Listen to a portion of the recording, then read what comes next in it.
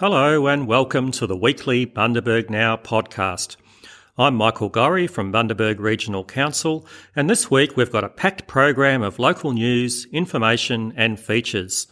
We'll hear soon from former local journalist Paul Cochrane. He's produced a podcast series on the Childers Backpacker Hostel fire, which occurred 20 years ago this month. We'll hear about native bees and what's happening at the Bundaberg Library. But first, here are the news headlines.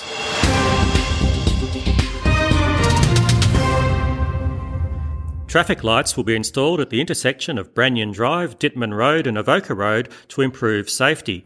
A council engineering assessment found traffic lights will be more effective and cheaper than a roundabout. Bundaberg Region residents may be eligible to strengthen their homes, with grants now open through the Household Resilience Program. Applicants must live in a house built before 1984 and pay 1/4 of the cost to an approved contractor. Bundaberg Region Mayor Jack Dempsey is encouraging local people to buy local and stay local now that coronavirus travel restrictions have been eased in Queensland.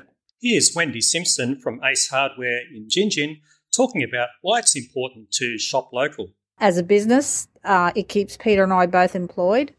We make lots of friends, we meet new people, people come and go, we help the community, they buy the stuff if they're unable to. We'll step up and help them with their small jobs, especially the older people. Joining me now is Bundaberg Region Mayor Jack Dempsey. Jack, how do you think the Bundaberg region has fared during the COVID-19 restrictions? Well, it's great to be here with you, Michael, and it certainly has been really tough in some areas, especially hospitality and tourism.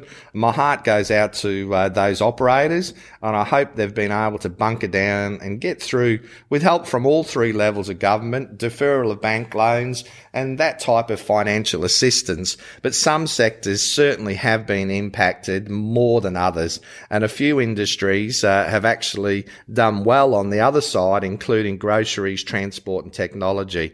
But overall, Michael, I'd say the Bundaberg region will come out of this better than any other regions because we have such a diverse economy and such a great connected community. Last week you launched a Buy Bundy Region social media campaign. What do you hope to achieve through that? We want to be more connected and we want people to support local businesses. A lot of people were forced to go online for shopping during the lockdown, and we understand that.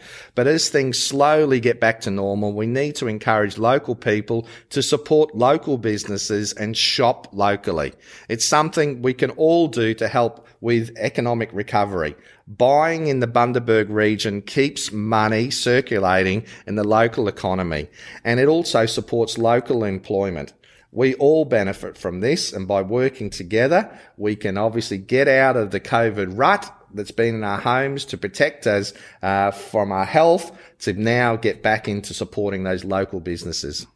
What else do you think can be done to help kickstart the local economy?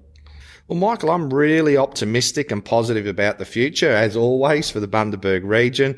We have major developments underway, such as Macadamia Australia and their processing facility and tourism outlet, which is on track for completion by the end of this year. On Sunday, the Premier announced the easing of restrictions for travel within Queensland, and this certainly will help tourism operators to start operating again. We know Bundaberg's the best place to live, work and enjoy as a family in tourism. So I encourage everyone in the Bundaberg region to support our local tourism industry, go to a local holiday park, spend a weekend in Woodgate, Gingin, Childers or on our beautiful coastal areas. Take a short holiday if you can and explore our beautiful Bundaberg region, and make sure you tell your mates. Come back to Bundaberg, support the locals and enjoy a piece of our paradise. Thank you, Mayor Dempsey. Positive as always. Next, we're joined by Paul Cochrane, former local journalist who covered quite a significant moment in the region's history, the Childers Backpacker Hostel fire, which occurred 20 years ago this month. Over the coming podcast, we're going to hear snippets from Paul's adventures recording this podcast and how he felt recording these stories paid a fitting tribute to those that were lost in the fire and those who have survived. Well, thank you very much for having me, and thank you also to the Bundaberg Regional Council for its ongoing support of this project. I think it's a really important story to tell. There's so many great people who played such a significant role in, I guess, the full story of Childers, particularly your CEO, Steve Johnson, and your current Deputy Mayor, Bill Trevor, who, of course, those two men played such a key role at the time. Bill was obviously the mayor of the then ISIS Shire Council, and Steve was the CEO at ISIS at the time. And I think it's a great thing that those two men are still in elected positions and administration positions at the moment, because the legacy of Childers 20 years on, to me, is still as strong as ever. I remember turning up that morning and just the eeriness. It was a really cold and foggy morning, actually, but seeing backpackers just so shell-shocked and standing on the side of the street in white blankets and really trying to take in what had just happened. I do remember, I've got a very vivid memory of doing a radio interview across the road. There was a public telephone box, and remember, mobile phones weren't necessarily a big thing back then. And Keith O'Brien, who's one of the British survivors who's actually featured in this podcast, was sitting there, and he had on an op shop suit and a tie that he'd been given the night before. Obviously, they got out with no clothes, so there was some interesting outfits getting around in the early hours immediately after the fire, and giving Keith even just the small change that I had in my pocket, and encouraging these backpackers to call home, touch base with their loved ones, and I guess that strikes me so much, is that the isolation, the pure feeling of helplessness of walking out of that building and having nothing to your name, coming to a foreign country and feeling so alone.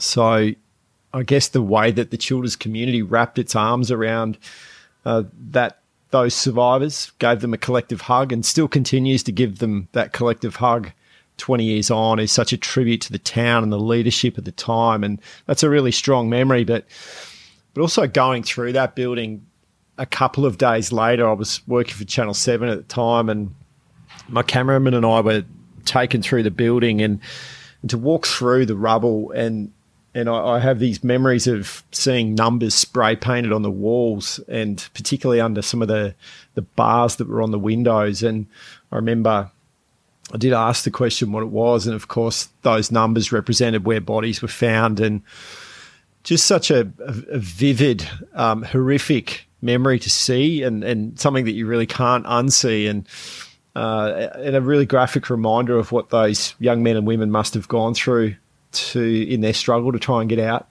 It is, haunted's a strong word, but it's certainly sat with me for 20 years, and I know a lot of the people I've spoken to in the podcast, have very similar feelings. And there was a memorial a couple of nights after the fire. It's absolutely, easily the saddest room I've ever been part of, and in a strange way, it felt like we all knew each of those 15 people who lost their lives in that building that night, and it felt like we all knew the 69 survivors as well. And there was just such overwhelming collective grief in that room. It's such a strong, vivid memory that I'll never really let go of it. It was a powerful occasion, very moving.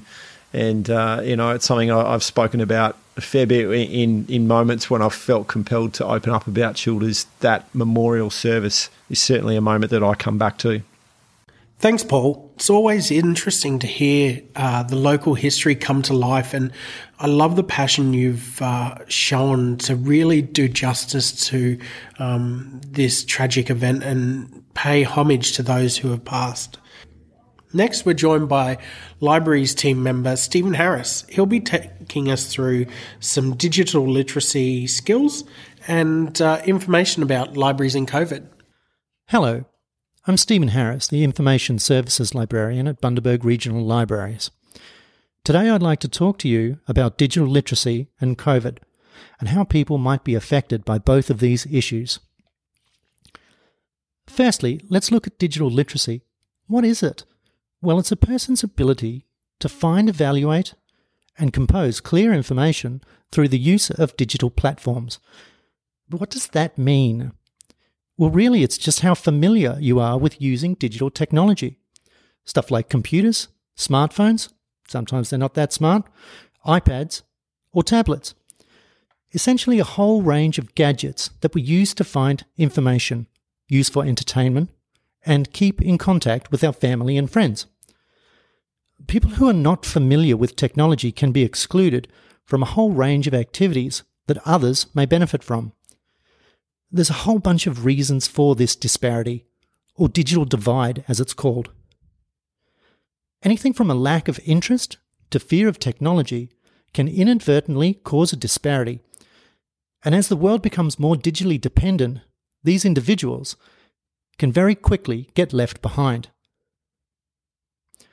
COVID-19 has been an example of how we can quickly become cut off without digital connections to the world. When the stores ran out of toilet paper, people went online and started buying their toilet paper there. If you didn't have that online connection, you were at the mercy of the supply chain.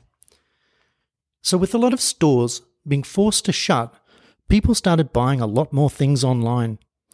Another aspect of the lockdown was the sudden rise in the use of video calling. There was a dramatic increase in the use of Zoom and Skype to video chat with family and friends. Now you've got to remember, both Zoom and Skype are free. Without the know-how and desire to use these computer applications, you are paying for phone calls on your plan, and that can add up over time. Other trends we are seeing is remote working and distance learning.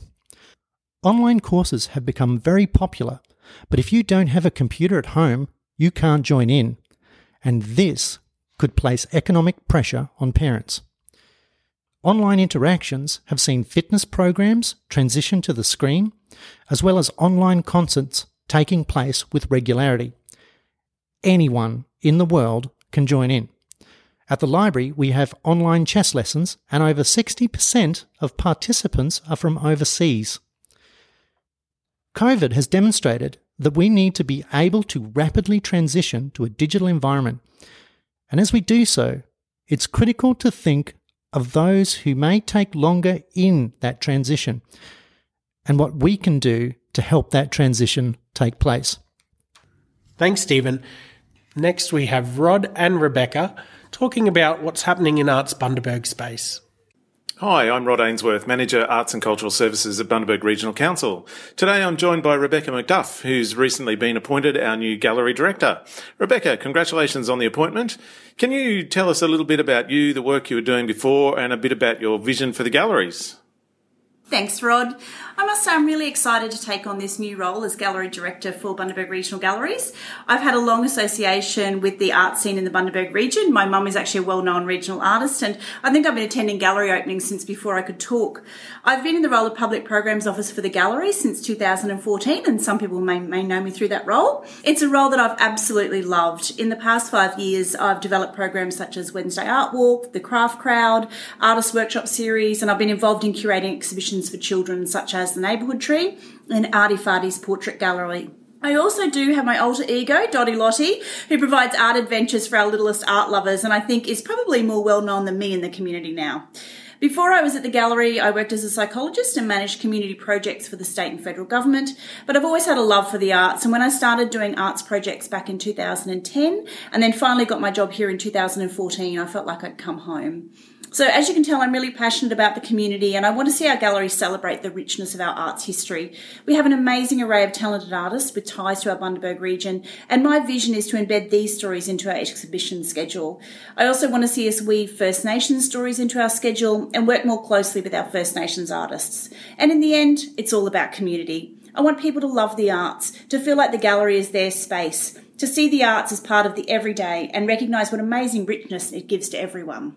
So with the government's restrictions slowly lifting, we're obviously planning a relaunch soon. Can you tell us what we can expect? Absolutely. Like everyone, as you said, we've had to shut our doors through the last few months, but we have actually been really busy behind the scenes getting ready to open again. We're planning to open on the 28th of August with an amazing array of exhibitions across our 5 gallery spaces. And these exhibitions celebrate that rich arts community that I spoke about before. Firstly, at Bundaberg Regional Art Gallery in Gallery 1 in the Vault, we have the exhibition titled Found. This is curated by well-known regional artist Adrian Williams, and this exhibition has a wonderful mix of local artists and significant Australian artists from further afield, such as Joe Furlonger, Robert Brownhall, John Honeywell, the list goes on. The thing that binds them all together is that they work in their studio alongside a studio animal, maybe a dog, may also be a cat, fish, budgie, whatever animal it is that provides them with the company. Because let's be honest, being an artist can be quite isolating, particularly in these recent last few months. What I love about this exhibition is that Adrian has woven so many stories into it, and it is also complementing it with an art trail that will wind itself throughout our region. So that's Gallery 1 in the Vault, Rod. Upstairs in Gallery 2, we've been working with the Department of Main Road, so an exciting new collaboration for us to look at an exhibition about the history of our Burnett Traffic Bridge. Most of us probably drive over that once or twice a week, more if you live over on the north side of Bundaberg, but it's actually got this really interesting history, and Main Roads approached us a few years ago to actually develop an exhibition about that to celebrate, because it does have a very significant anniversary happening this year. And then at Charts, I'm actually curating a new exhibition out there for the Childers Art Space called Art as an Act of Optimism. This is actually works that artists and the community have produced in isolation and that have shared back with us at the gallery. And so this is going to be a wonderful community project, and I think it just aligns so beautifully with everything that's happening in the other gallery spaces.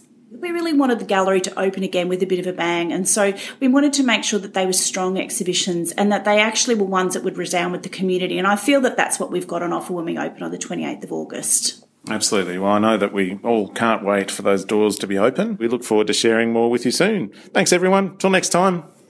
Next, we have Zane Norris from Alexandra Park Zoo talking about their latest edition. Thanks for chatting with us today, Zane. The zoo recently had some exciting news about a new exhibit. What animal has come to the zoo? So we've got a native bees hive that was donated to Wide Bay Stingless Bees. It was rescued instead of being cleared and knocked down and then brought here to us. And the species name is Ostropleibia australis.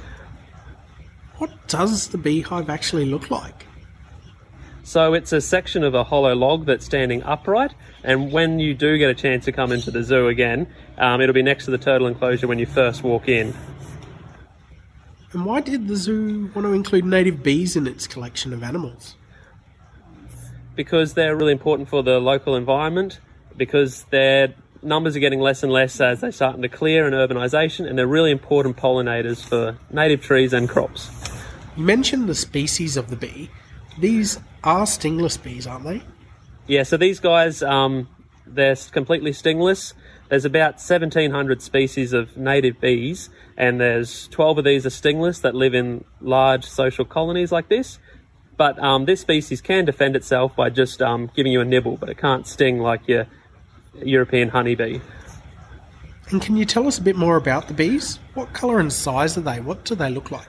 So these guys are only about 4 mils, and they're about the weight of a grain of sand. They're black with 4 cream markings. How many bees are actually inside the hive? So there should be about 5,000 bees in this particular hive, and it makes about 1 kilo of honey per year, but the zoo's not going to harvest it because it would affect the bees, and we can't put a viewing panel in, or it will also affect the bees. But you can see them come and go from their entrance, which they seal up overnight. Wow. And when are they most active? So yeah, they're definitely most active during the day, and they prefer the warmer time of the year. They're not so active when it's less than 20 degrees. Do the bees travel far to find pollen or nectar? Well, this species of bee can go about 500 metres, so to forage for all their nectar. So that means all the plants in the gardens in the zoo and out in the park, but also all the way to Bus Park in front of the Civic Centre can be pollinated, and the art gallery gardens as well. So they're really important. What do you like most about these bees? I like the fact that they're native and they're local. They're found all along the Queensland coast. and they're completely harmless, and they do such a vital role, even though they're so small. When the zoo reopens, do you have any tips on what visitors can look for when visiting the exhibit? So when you can go back into the zoo, you won't be able to get right up and close, but you can see from a distance, and you can definitely see them come and go from a very small entrance, but you'll definitely be able to see them. And as you walk yourself around the park and the zoo, have a look at the flowers and see just how important the native bees' little roles are. What's something that people who are listening can do to help native bees in their backyard? So if you want to, you can plant some native flowering trees such as grevillea or callistemon. So these are not only really bright and colourful for your garden, but also really important for the native species. And if you happen to accidentally cut down a tree or knock it over or see something like that, you can contact Wide Bay Stingless Bees and they'll help you out. Thank you, Zane, for that interesting segment on native bees. We hope you enjoyed listening to today's program and that you join us again next week for more news and information from the Bundaberg region. Goodbye for now.